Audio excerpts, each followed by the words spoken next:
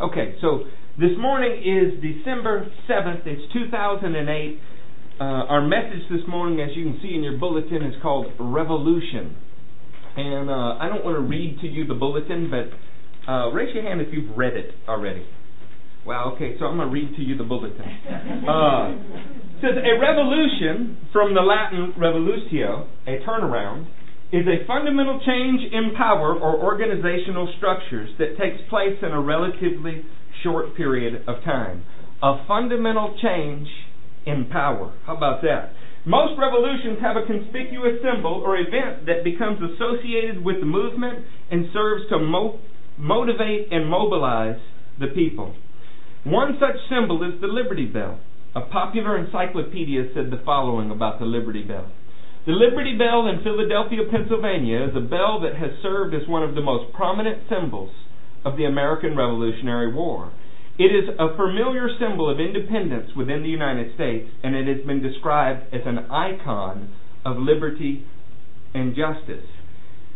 With popular movements, with something that starts among people and generates mass followings, there's almost always some symbol, some slogan, some event that people rally around. And like in this case with the Liberty Bell, it becomes an icon, a symbol of that movement. So that just looking at it brings to your mind certain things. The French Revolution had a storming of the Bastille. So King Louis has got political prisoners. People are angry about this. There's only 7 of them at the time, but the people stormed the Bastille. Well, to spark the French Revolution, on paintings, on coins, and in literature, this kind of thing was commemorated, memorialized, so that everywhere you saw that symbol, you remembered that people had a right to throw off tyranny. In the Bolshevik Revolution, there was an event called Bloody Sunday. These people came and they assembled before the Tsar's Nicholas, and they wanted to talk about shorter work days. They wanted to talk about rights for their families, those things. And in general, they're supporters of the Tsar.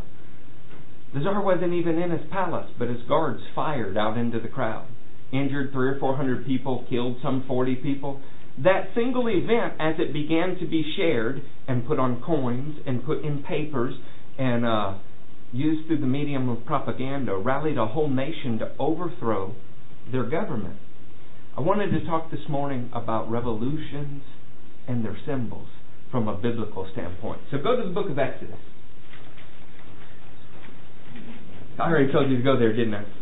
Okay, so in the 2nd chapter of Exodus, I want you to hear something that God says.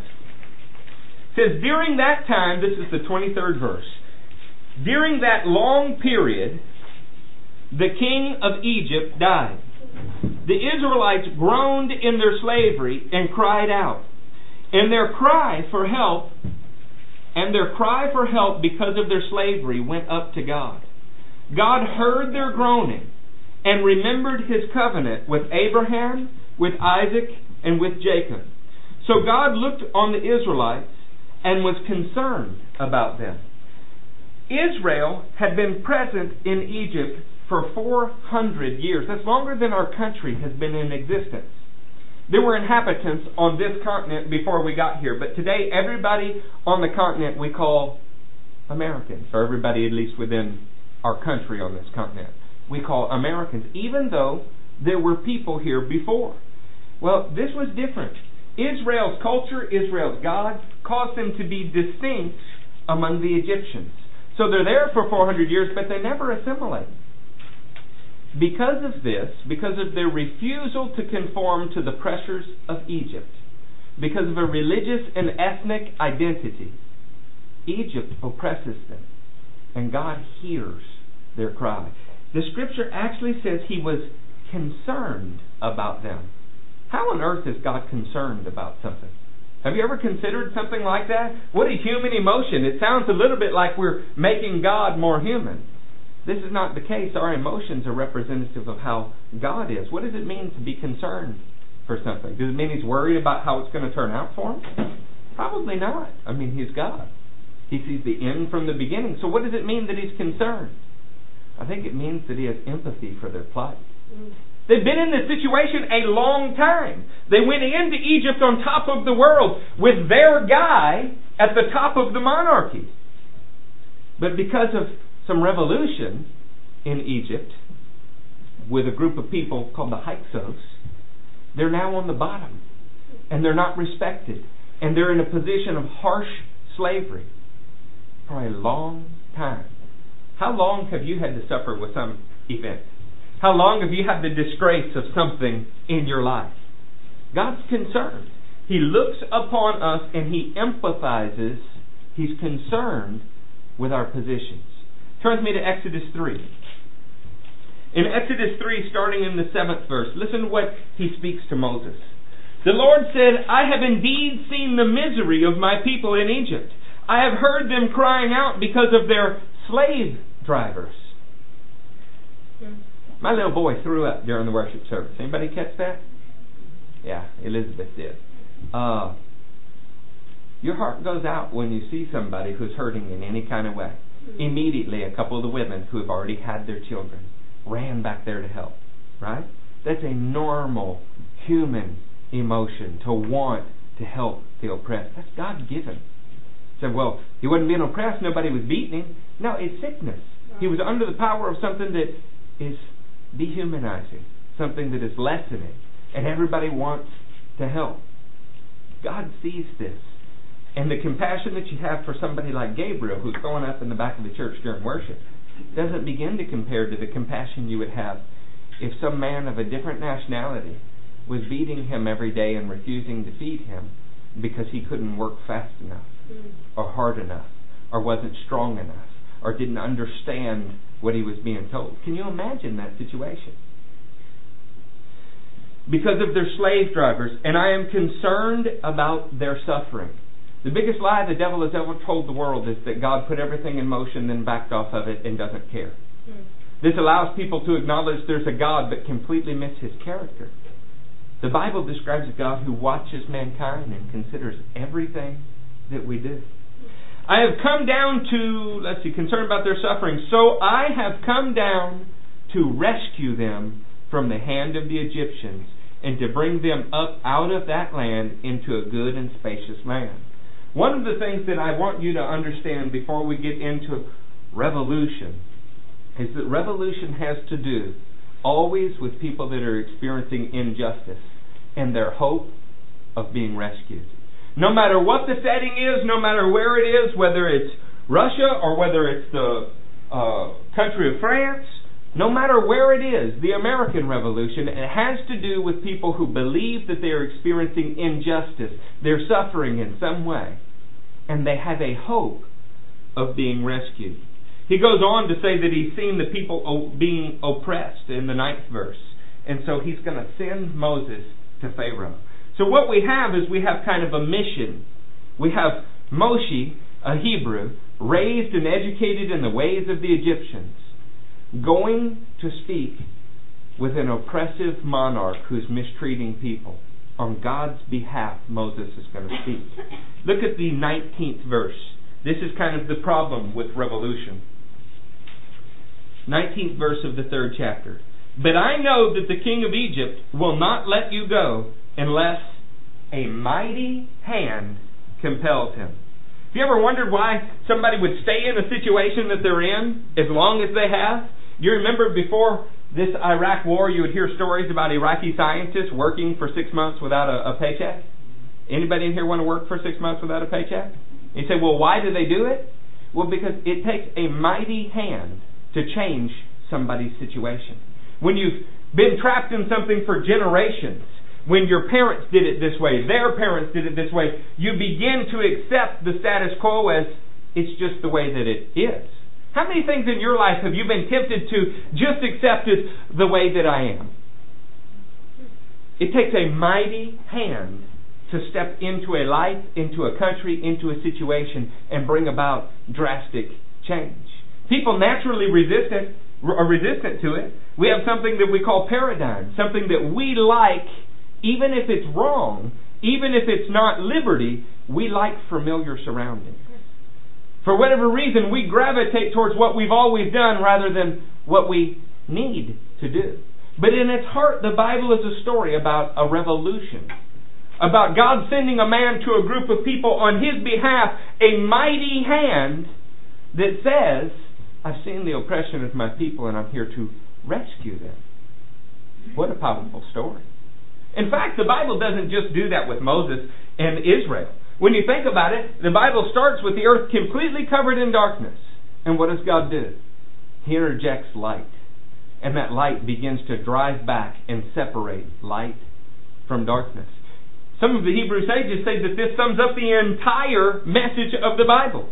That man is moving from a state where he's dominated by darkness, and God has interjected His light, and forever there's becoming a separation. There's warfare that is going on. Now, it's interesting, the word revolution can mean many things. We already told you about a movement, a fundamental change in power structure. A revolution is also when something goes completely in a circular path. Is it not? The Bible is also a story of revolution in that way. We start off walking with God. Where do we end up? Walking with God. But between, the path that it takes us all the way around can feel a long ways from where we started and where we need to get, doesn't it? It's funny, when you ask people to chart their spiritual growth, almost always, like if you give somebody a timeline and you say, hey, look, here on a scale of 1 to 10 is when you felt closest to God. What time period is that? It's always in the past. It's almost never right now. If you ask people that say, hey, when did you feel closest to God in your life? It's not like 5 minutes ago. It's always like, about a year ago, man, I was on top of the world. Really, what's happened since then? Life. Life's happened since then. The Bible's a story about a people who are being oppressed by some power and needing a mighty hand to bring about a complete and total fundamental change in their life. In Exodus 5, we have something. I don't want to quiz you today on history, but if I say Tonkin Gulf incident, some of you might remember that these are incidents that begin wars. If we mention the assassination of a Prussian leader, you might recognize, wow, that triggered a war. If you mention Pearl Harbor, you recognize these are all events that cause somebody to come to a place where he said, you know what, we need a change. In fact, our most famous document, while y'all are turning to Exodus in this country, listen to the wording in this. People don't write like this anymore. And our mass media, we've kind of dumbed it down. Listen to how beautiful this is. When in the course of human events it becomes necessary for one people to dissolve the political bonds which have connected them with another, and to assume among the powers of the earth the separate and equal station to which the laws of nature and nature's God entitle them. A decent respect to the opinions of mankind requires that they should declare the causes which impel them to the separation. We hold these truths to be self-evident, that all men are created equal, that they are endowed by their Creator with certain unalienable rights, that among these are life, liberty, the pursuit of happiness, that to secure these rights governments are instituted among men, deriving from their just power and from the consent of the governed, that whenever any form of government becomes destructive to these ends, it is the right of the people to alter or to abolish it, and to establish a new government laying its foundation on such principles and organizing its powers in such form as to them shall seem most likely to affect their safety and happiness. You know what this is? This is the cry of a people who felt like they were oppressed and wanted a better life, and for the first time were willing to do something about it. But if no army ever marched, if there was never a Lexington and Concord event, if there was never a shot fired, it would have just been a hope, right? So in Exodus, God calls a man. He says, I want to rescue. I want to use a mighty hand. I'm going to send you to the Pharaoh because I've seen my people, and I'm going to pull them out of misery. But if the man doesn't go, if there is no shot fired, people stay in bondage. The position that the church is in is we are supposed to be those who have experienced a complete life revolution. And now we're supposed to be inviting others to experience that. But Paul said if we don't go, how can they hear? If the people who are sent don't do it, don't live it, don't express it, people stay in bondage. Look at this chapter 6 verse. That same day Pharaoh gave this order to the slave drivers and foremen in charge of the people. Moses has gone before Pharaoh and said, hey, we think you should let us go. We want to go worship our God. Pharaoh's response, you are no longer to supply the people with straw for making bricks. Let them go and gather their own straw, but require them to make the same number of bricks as before. Don't reduce the quota. They are lazy. That is why they are crying out, let us go and sacrifice to our God. Make the work harder for the men so that they will keep working and pay no attention to lies. The enemy always has the same approach. Somebody's oppressed, they feel like they can't get free. Well, what do?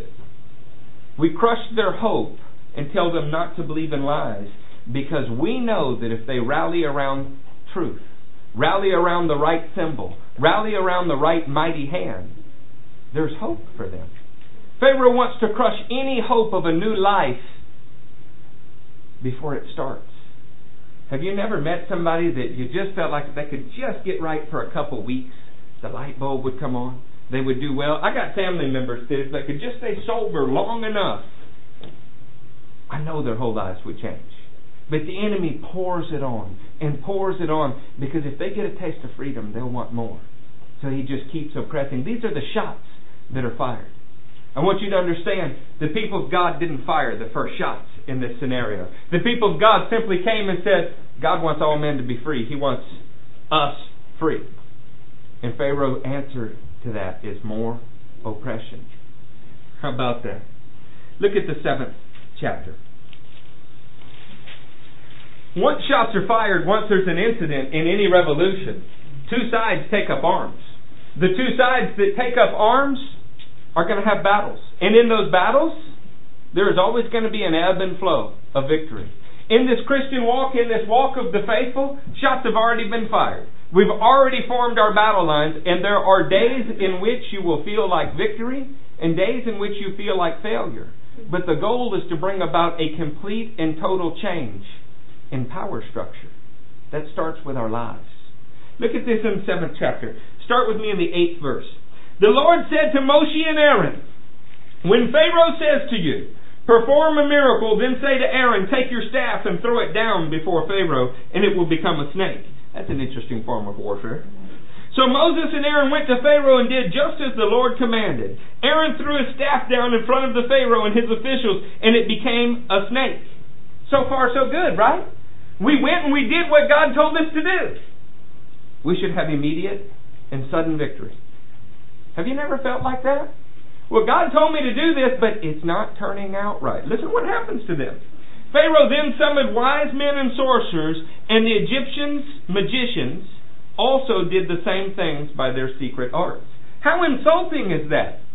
The Lord calls you, by a mighty hand, He's going to set somebody free. By a mighty hand, He's going to relieve oppression.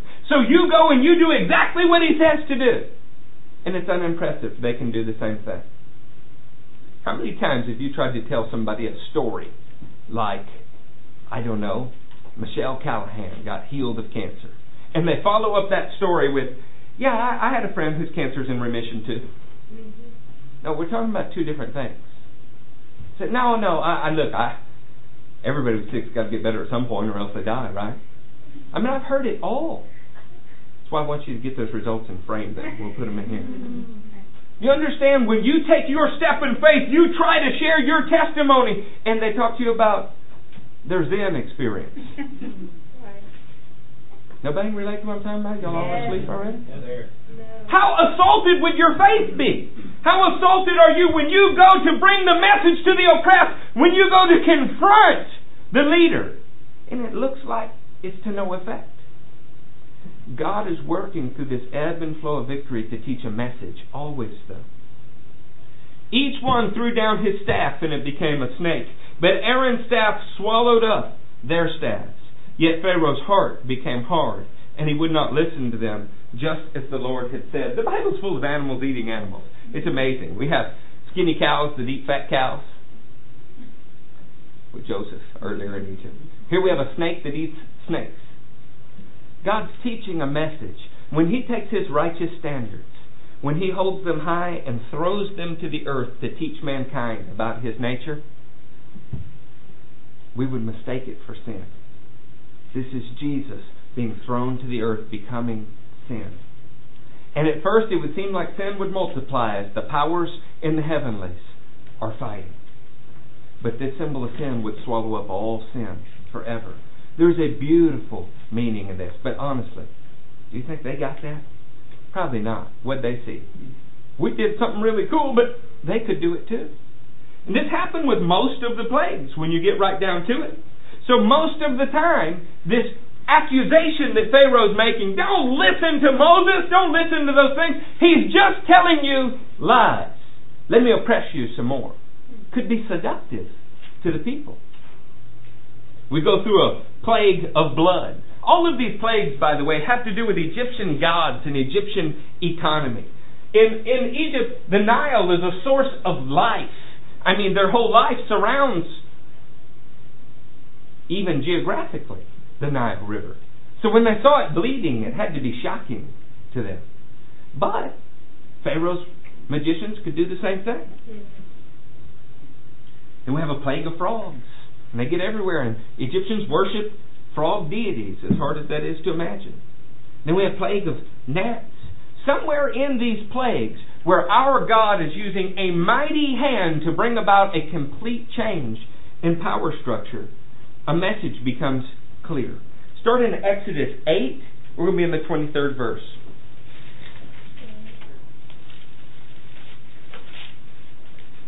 Who's there? There. I lied. We're going to be in the 22nd verse. But on that day I will deal differently with the land of Goshen, where my people live. No swarms of flies will be there, so that you will know that I, the Lord, am in this land. I will make a distinction between my people and your people. This miraculous sign will occur tomorrow. God begins while He's got His heavy hand upon Pharaoh and Pharaoh's gods to say, look, I get it. Through their magic arts, they're able to do some of the same things. You know what they're not able to do? They're not able to draw a distinction between you and them. With each one of these plagues from here on out that are coming upon the whole land, they will not touch a single Israelite. It's an amazing thing. There might even be a parallel to a tribulation period in here if you look carefully. Another time period in which God judges the gods of this world. I want to encourage you. God sees and is concerned about our plight. He empathizes with us. Hebrews teaches us that Jesus shared in flesh and blood precisely so that He could empathize with us. He is setting us free with a mighty hand. But we must allow Him to put us in situations where people can see a distinction between those who are with God and those who are not. As long as everything is bless me, happy, happy, joy, joy. As long as there are no problems, how will anybody see a distinction?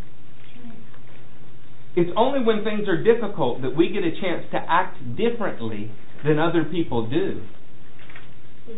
And the world sees a distinction.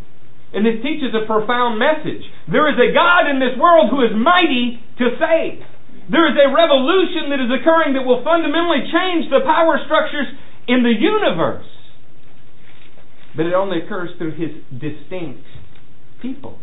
One of the difficulties in American Christianity is that it's often very hard to tell a Christian from a Mormon. It's often very hard to tell a Christian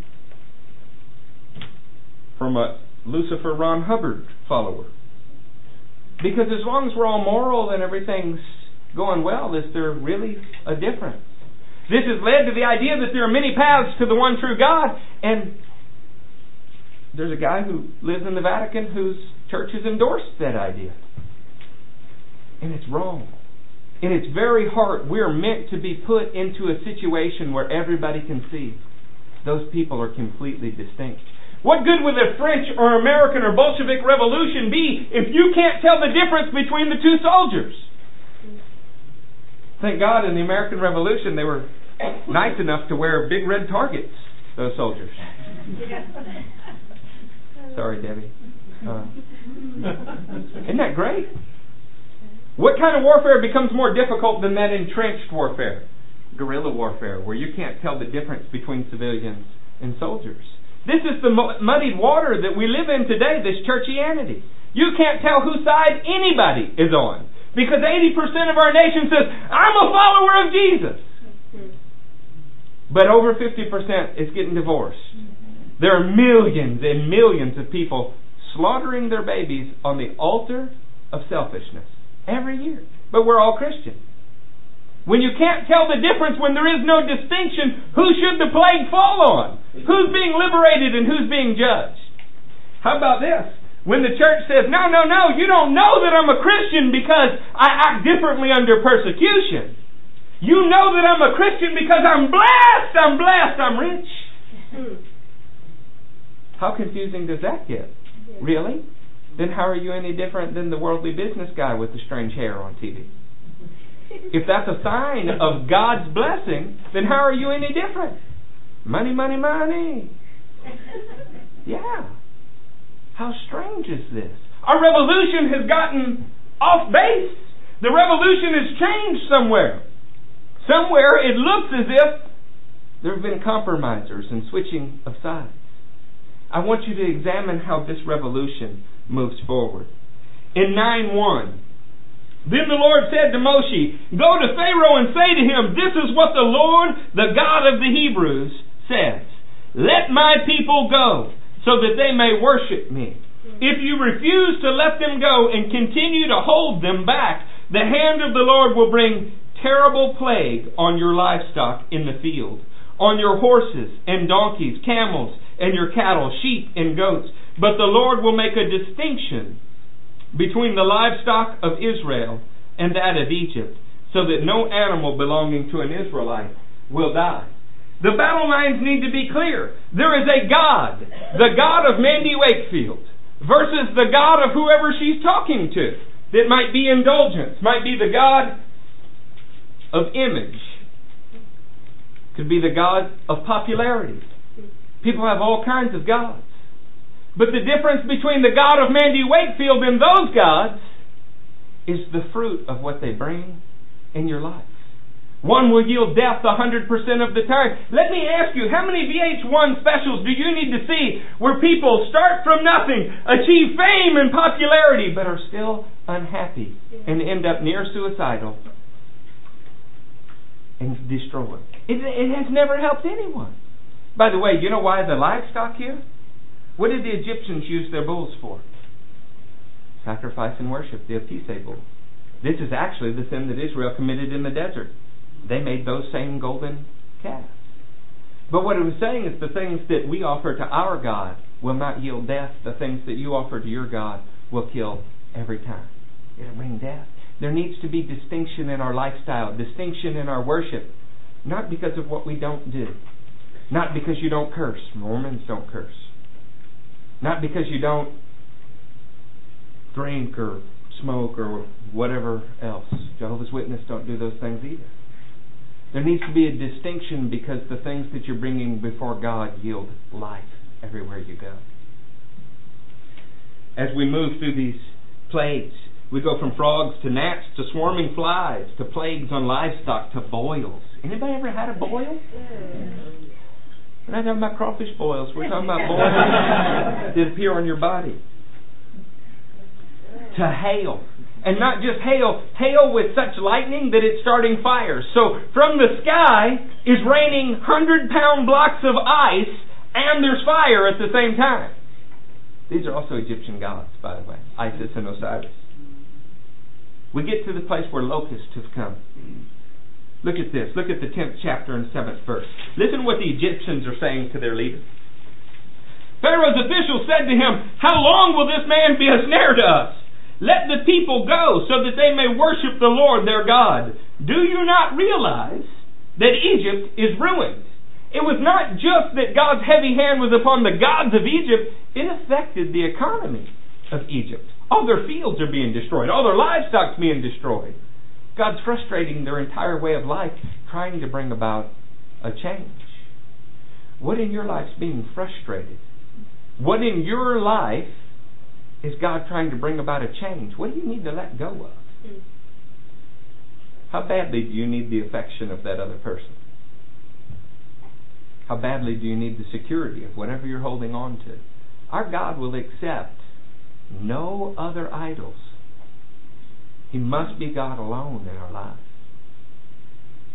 He's merciful. He encourages us. He helps us. But make no mistake, He's a revolutionary God. He wants to bring about a complete and total change in the fundamental power structure in your life and in the world. That means there can't be anything else that's in charge. Listen to how the devil will work with you to try to get you to compromise. Then Moses and Aaron were brought back to Pharaoh. Go worship the Lord your God, he said. But wait, who's going to be going again? Moses said, we will go with our young and our old, and with our flocks and our herds, our sons and our daughters, because we are to celebrate a festival to the Lord. Pharaoh said, the Lord be with you. Hey, God bless you, we're all on the same team. If I let you go along with your women and children, clearly you are bent on evil. No, have only the men go and worship the Lord, since that's what you've been asking for. Then Moses and Aaron were driven out of Pharaoh's presence. He says, hey, look, you got to go, I understand. But don't take your families with you. When you first get born again, when you are excited about the Lord, when you have fallen in love with Him to the point where you're singing to Him in your car, you feel differently when you're with your lost relatives? Yes. You have a hard time telling them, acting yourself around them. You revert to the old nature. How about your friends at work? Do you live like an Egyptian with the Egyptians and like an Israelite with the Israelites? Because God wants to draw a distinction with you. Pharaoh will tell you, hey, it's cool that you love Jesus and all, but religion's a private matter. How many times you heard that? Makes me want to vomit. I have a hard time not laughing in someone's face when they say that. How private was Jesus' crucifixion? How private was that? And well, I'm just modest. Yeah, you think Jesus wasn't modest when they nailed His naked body to a cross for the world to see? In our heart, all revolution has to rally around something. In our heart, God has built us to admire something more than anything else. And it has to do with self-sacrifice. We become jaded. We expect human beings to act in their own self-interest. We don't expect people to act selflessly. And when we do, it's inspirational. Anybody ever seen Braveheart? Yeah, a few of you have seen it. Nick, you saw that movie? Yeah. It's inspirational. A guy named William Wallace teaches people about freedom, but how did he teach them about freedom? By giving up his. You see these kind of movies, and deep down in our core, something moves in us, and we know. How about that? So the locusts come. No compromise. Turn with me to the 10th chapter. You didn't have to turn for it, did you? Don't you like when I put your scriptures in sequential order for you? Yes. In the 10th chapter, in the 21st verse, we've moved on to a plague of darkness. By the way, what was Ra the god of? Sun. Sun deity. So what do you think it would mean to an Egyptian when the sky goes black? Yeah. The only thing more important than the sun in the sky was the Pharaoh on the throne, who is supposed to be Ra himself. And the only thing that was nearly important as the sun in the sky and the Pharaoh on the throne was the son of Pharaoh, who was the son of Ra, Ra incarnate. Isn't that interesting how that imagery shows up all over the place? In fact, if you really wanted to deal a death blow to somebody, you didn't kill them, you killed their son, because it cut off their house forever. But we're talking about darkness. Then the Lord said to Moshe, stretch out your hand towards the sky, so that darkness will spread over Egypt. Darkness that can be felt. How dark is that? So Moses stretched out his hand towards the sky, and total darkness covered all Egypt for 3 days. No one could see anyone else for 3 days. We're not talking about an eclipse. 3 days. Has there been an eclipse in your lifetime? I was a little kid. They gave me something to look through in elementary school. We went out. What was that? 20, 30 minutes? 3 days. Why do you think it was dark for 3 days? Do you think 3 days is a mistake? No one could see anyone else leave his place for 3 days. Or leave his place for 3 days. Yet all the Israelites had light in places where they lived. Hold your finger here because I'm going to get off topic for one verse that you have to know. So it's going to be in a minor prophet. His name is Micah. Pretty cool dude, Micah. We're going to be in the 7th chapter of Micah. You're going to have to tell me when you're there. That dude's fast. In Micah, the 7th chapter, the 8th verse. This would be worth writing in your Bible. It might be worth memorizing. You might need to know sometimes during 3 days of darkness that that's not the end of the story for you. It says, "Do not gloat over me, my enemy. Though I have fallen, I will rise. Though I sit in darkness, the Lord will be my light." We're in the midst of a revolution. We can go ahead and acknowledge that it's going to take a mighty hand. We can go ahead and acknowledge that Pharaoh has more chariots and horses than we do. We can go ahead and acknowledge that sometimes all we see around us is darkness. What you cannot give up on, what you cannot quit on, is that the Lord can be your light. Yes. I may have fallen down, but I refuse to stay there. God is not calling the kind of meekness that is weakness, that lays on the ground and lets the devil kick you in the face. God is calling the kind of meekness that is all the power in the universe at the disposal and control of God Almighty, because He's the leader of the revolution. How long have we sat in self-pity because there was a dark area in our life? How long have we let the darkness of despair squelch our light? Saints, not only do we not need the enemy to gloat over us, we need to not be our own worst enemy. So you messed up. Join the rest of the human race. As my wife told somebody I love recently, pull yourself up by the bootstraps and get to work. There's a revolution to be had. What happens if the heroes don't fight? People stay oppressed. Then Pharaoh summoned Moses. "Go worship the Lord. Even your women and your children may go with you. Only leave your flocks and herds behind." But Moses said, "You must allow us to have sacrifices and burnt offerings to present to the Lord our God. Our livestock too must go with us. Not a hoof will be left behind." When do we take our stand in this revolution and say, no, not a hoof will left behind. You will not oppress me, devil, not in any area of my life, because I will not submit to it. My revolutionary God has said that I'm free. The devil's tactics have always been the same. He says, has God really said? He calls into question your knowledge of God's Word. He may even call God's Word a lie, just like Pharaoh did. But as you walk in the truth, you will find yourself walking in light, even on a dark day. We just have to decide what we want. Do you want the leeks and onions in Egypt? Or do you want the fresh bread every day? One is secure. One is, you're going to have as many leeks and onions as you can eat as a slave. The other, much better, but it is so insecure. You mean each day I have to trust that God's going to give me what I need that day? But would you trade your freedom for security? Boy, isn't that a pertinent question today?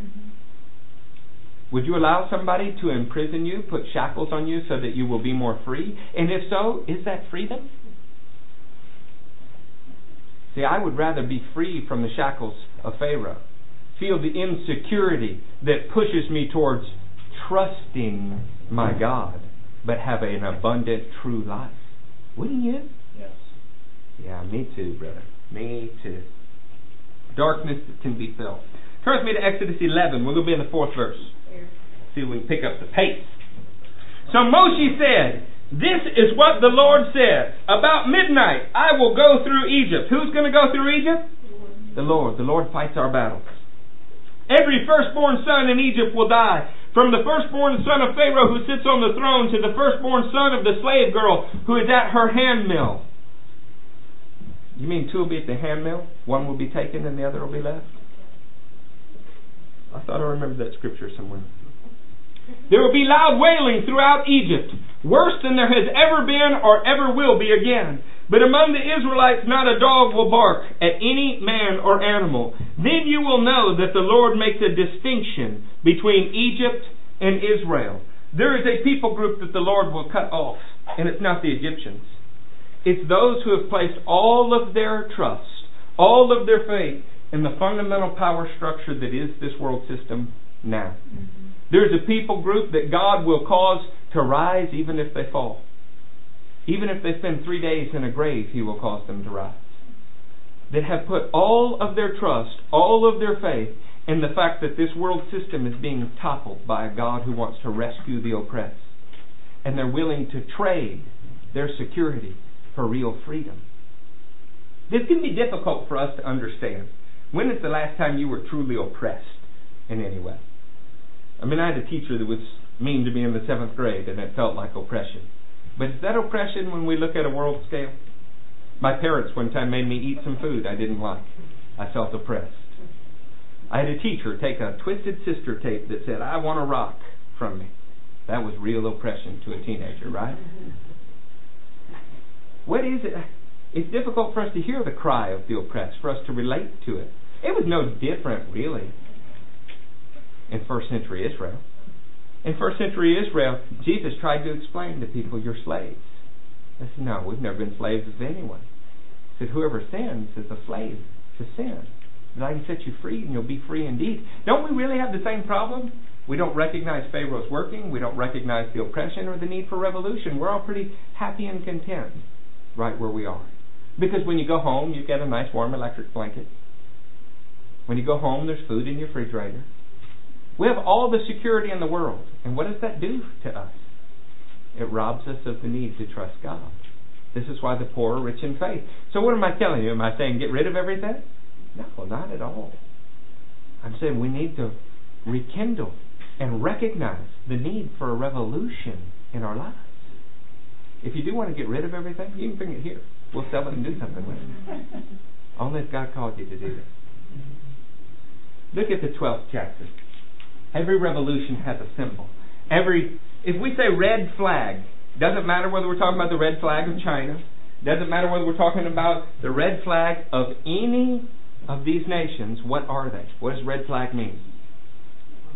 Communism, right? Because red flag has become an icon of communism. Well, God has an icon for His people, a rallying cry for revolution, a sign that He is subverting an existing monarchy so that He can establish His own. In the 12th chapter of Exodus, we find it. The Lord said to Moses and Aaron in Egypt, "This month is to be for you the first month of your year. Tell the whole community of Israel that on the 10th day of this month, each man is to take a lamb for his family." Now, it's funny, I had hoped and didn't have time to do it, to put for you a Liberty Bell on a screen and show you that. And then to show you a picture of the storming of the Bastille. And then to show you a picture of the Bloody Sunday. Maybe even Che Guevara or some other revolutionary. And say, hey, what are all of these things? And hopefully some of you swift, like Darren, would say, those are symbols of revolution. And then to show you a little lamb in a field going, What is that? What does it have in common? You would never think that a lamb would be a spark for a revolution. And yet this is the symbol that God chose. An unassuming, non-powerful, innocent, gentle animal. But there's something in us that understands self-sacrifice is important. There's something in us that admires things that are done that are not in self-interest. In fact, they reordered their calendar based on the day this lamb died. Anybody written a check lately? If you haven't, there is a box in the back of the room. But when you put a date on your check, you have reordered your years based on the day somebody else died. Tell the whole community of Israel that on the 10th day of this month, each man is to take a lamb for his family. One for each household. If any household is too small for a whole lamb, they must share one with their nearest neighbor. You mean we're supposed to share this revolutionary symbol? This icon of a fundamental power shift with our neighbors? You're kidding me. I was told that once you're chosen, you're just chosen. It's kind of a frozen deal. Why would we go tell anybody? I mean, Calvin told me not to. Not the little cartoon character Calvin, although it's equally ridiculous. Because the revolution is supposed to spread. It's not supposed to stay just in your household. Having taken into account the number of people there, you are to determine the amount of lamb needed in accordance with what each person will eat. The animals you choose must be year-old males without defect, and you may take them from the sheep or the goats. Take care of them until the 14th day of the month, when all the people of the community of Israel must slaughter them at twilight. Isn't twilight a strange word? Is twilight dark or light? Well, it's kind of neither. It's that strange time period where you're on the edge of a revolution. See, this lamb would always be a symbol that things are about to change. You may not be able to tell in your situation right now, is it dark or is it light? But you know that if you cling to what God has said, even in your darkest hour, light will shine for the godly. We know this. He chose that moment for this lamb to be slaughtered. By the way, the crucifixion, was it dark or was it light? That's right, it was both. It got dark in the middle of the day. Then they are to take some of the blood and put it on the sides and tops of the doorposts of the houses where they are to eat the lambs. The same night they are to eat the meat roasted over the fire along with bitter herbs and bread made without yeast. You mean on the most public area of my house? The billboard, so to speak, where ancient debtors would put your debts, where you would make statements to the owners of your household like, I want to live here forever, and they would pierce your ear on it. The most public place I'm supposed to put the blood of this revolutionary symbol. Why would you do that? So everybody could clearly see who was a part of the revolution. Who is it that stands on the side of this power that is small and unassuming and based on self-sacrifice, but is surely going to overthrow the powers of this world? Who is it? God wanted the doorpost to be clearly marked. In the same way, I like the fact that the British soldiers wore bright red for us in warfare. Nice targets.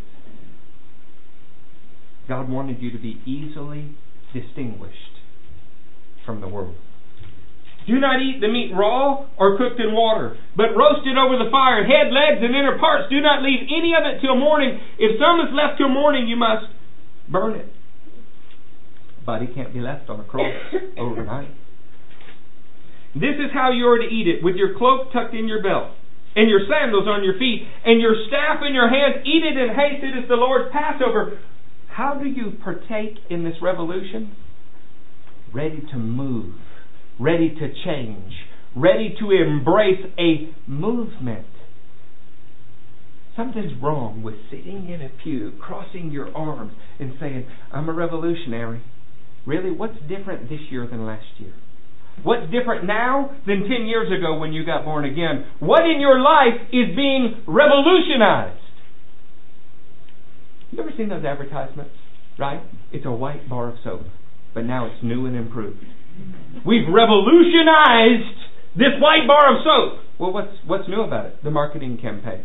Is there anything new about the soap? No, the same soap. This is what vision casting in churches is. We found a new and revolutionary way to present the gospel.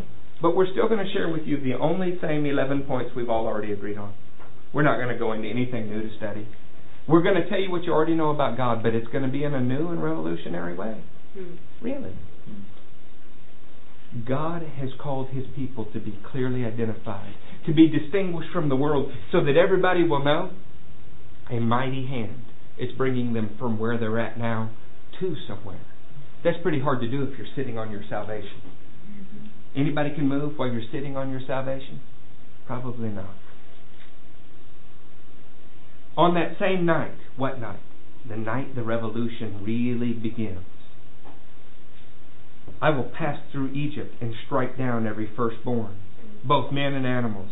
I will bring judgment on all the gods of Egypt. God Himself wants you to understand the storming of the Bastille was not about a prison. Bloody Sunday was not just about that Sunday. The Liberty Bell has nothing to do with a giant bell. It's about something bigger. It's about something more important. It's talking about a revolution in the way the universe works. As we begin to think about this, I want you to understand that they commemorated this every year.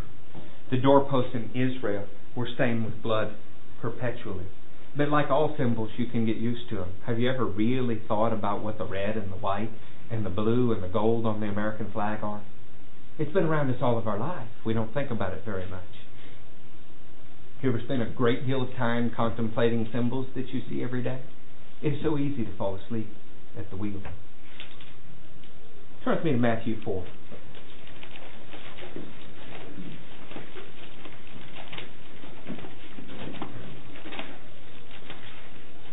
Can y'all hang in there with me for a few minutes, or would you rather just go home? Anybody give me 5 minutes? Yeah.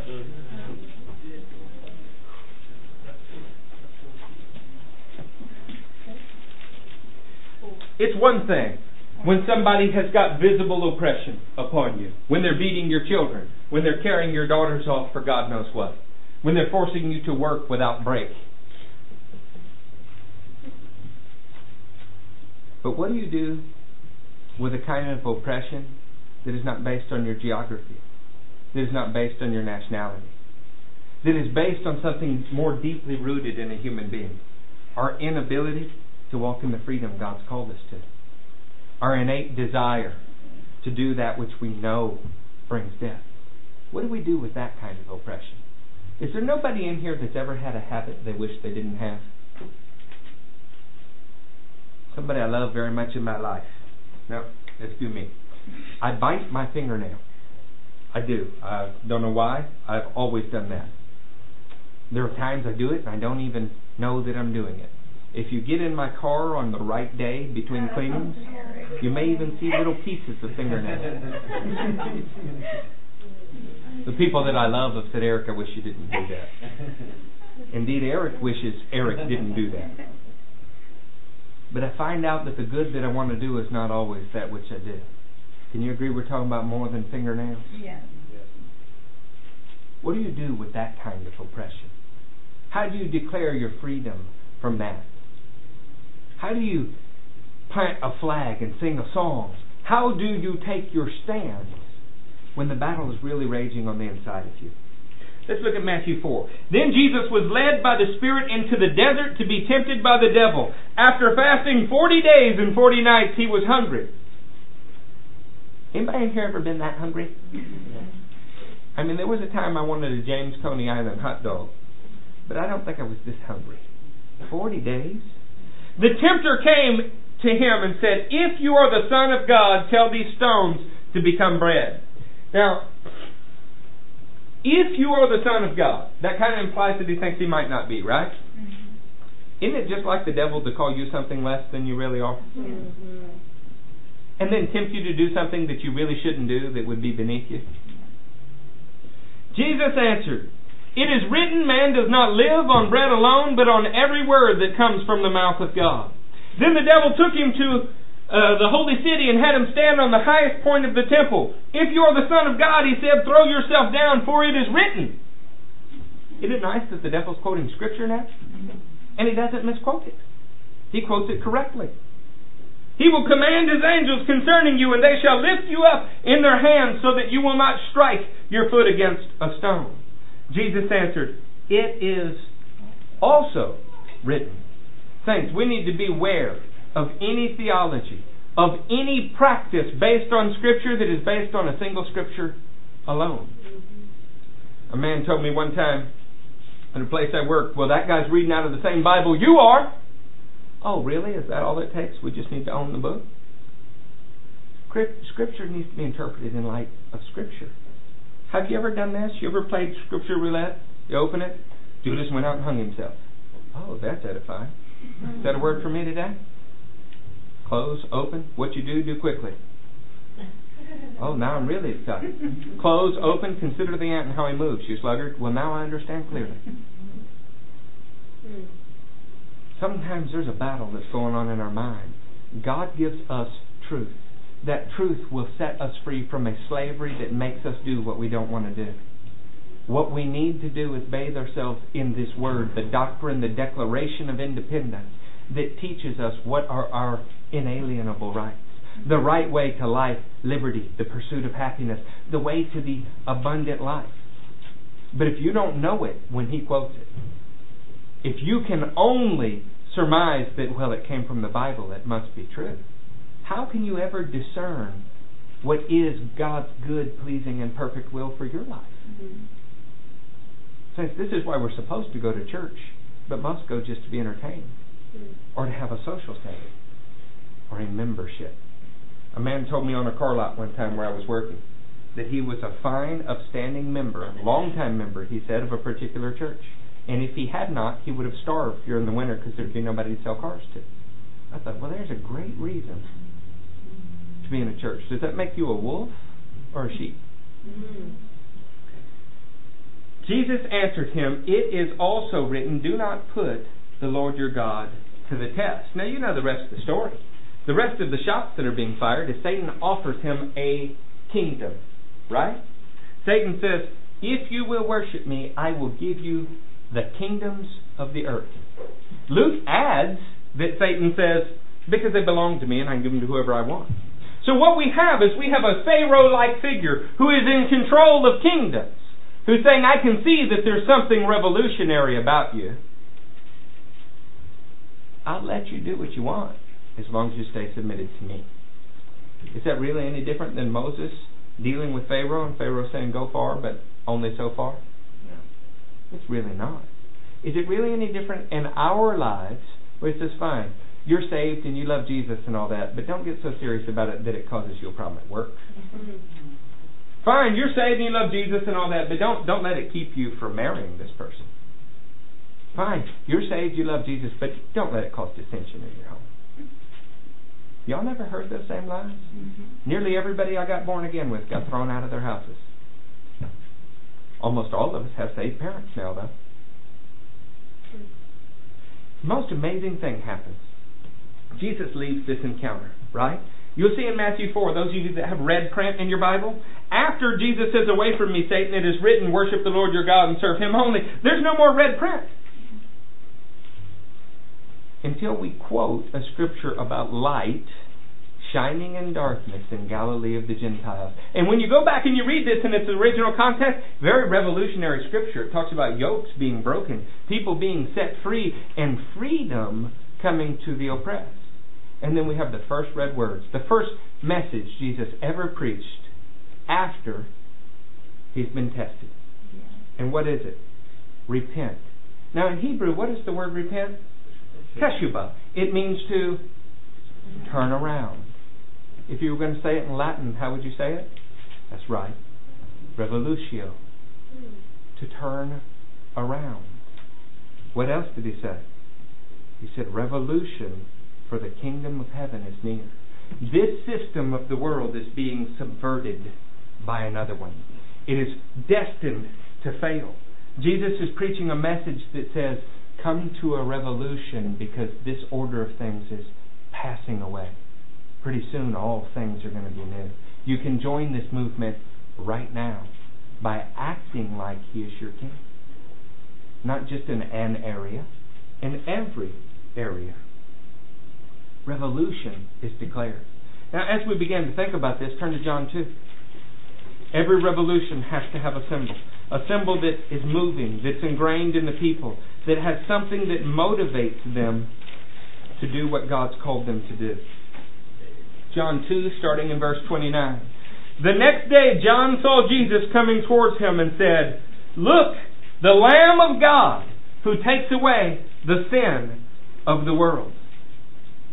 These people had been putting lamb's blood on their doorposts to symbolize their freedom from Egyptian oppression and their freedom from the power of death for 1,600 years.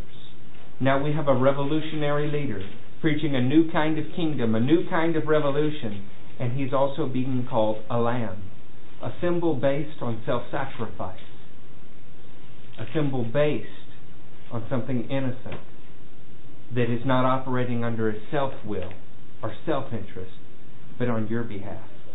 Christianity has chosen for itself the symbol of the cross.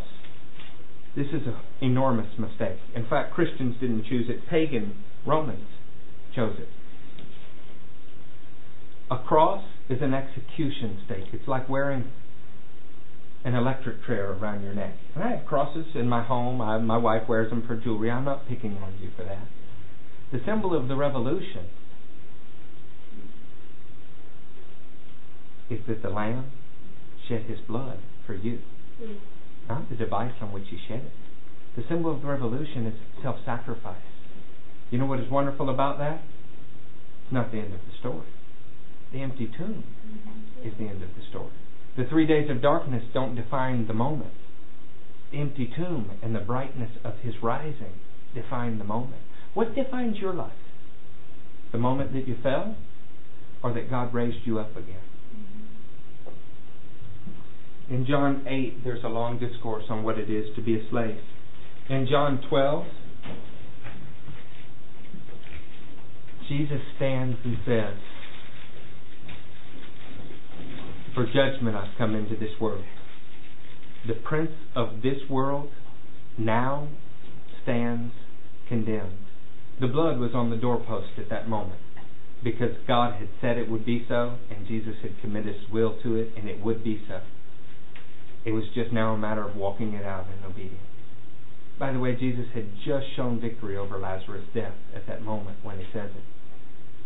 The cry of the revolution has to do with self-sacrifice, of God's will above your will, over freedom from the oppression of sin.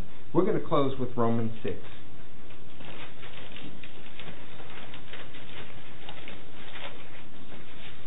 By the way, in John 8, when Jesus begins speaking with leaders in Israel about what constitutes slavery and what doesn't, He says, "The truth will set you free, and those whom the Son sets free are free indeed." This is to be contrasted directly with what Pharaoh told his people. "No, oppress them more, and don't listen to their lies." These are two opposing forces in the universe. God's word that is true, and the devil's word that tells you God is a liar. Our actions determine who we believe. If you believe God's word about finances, about your loved ones, about anything, how will you show it? By what you do. Every tree is going to bear one kind of fruit or another. Today would be a good chance for you to examine the fruit of your life and determine which side of the revolution you've been fighting on. In in Romans 6, starting with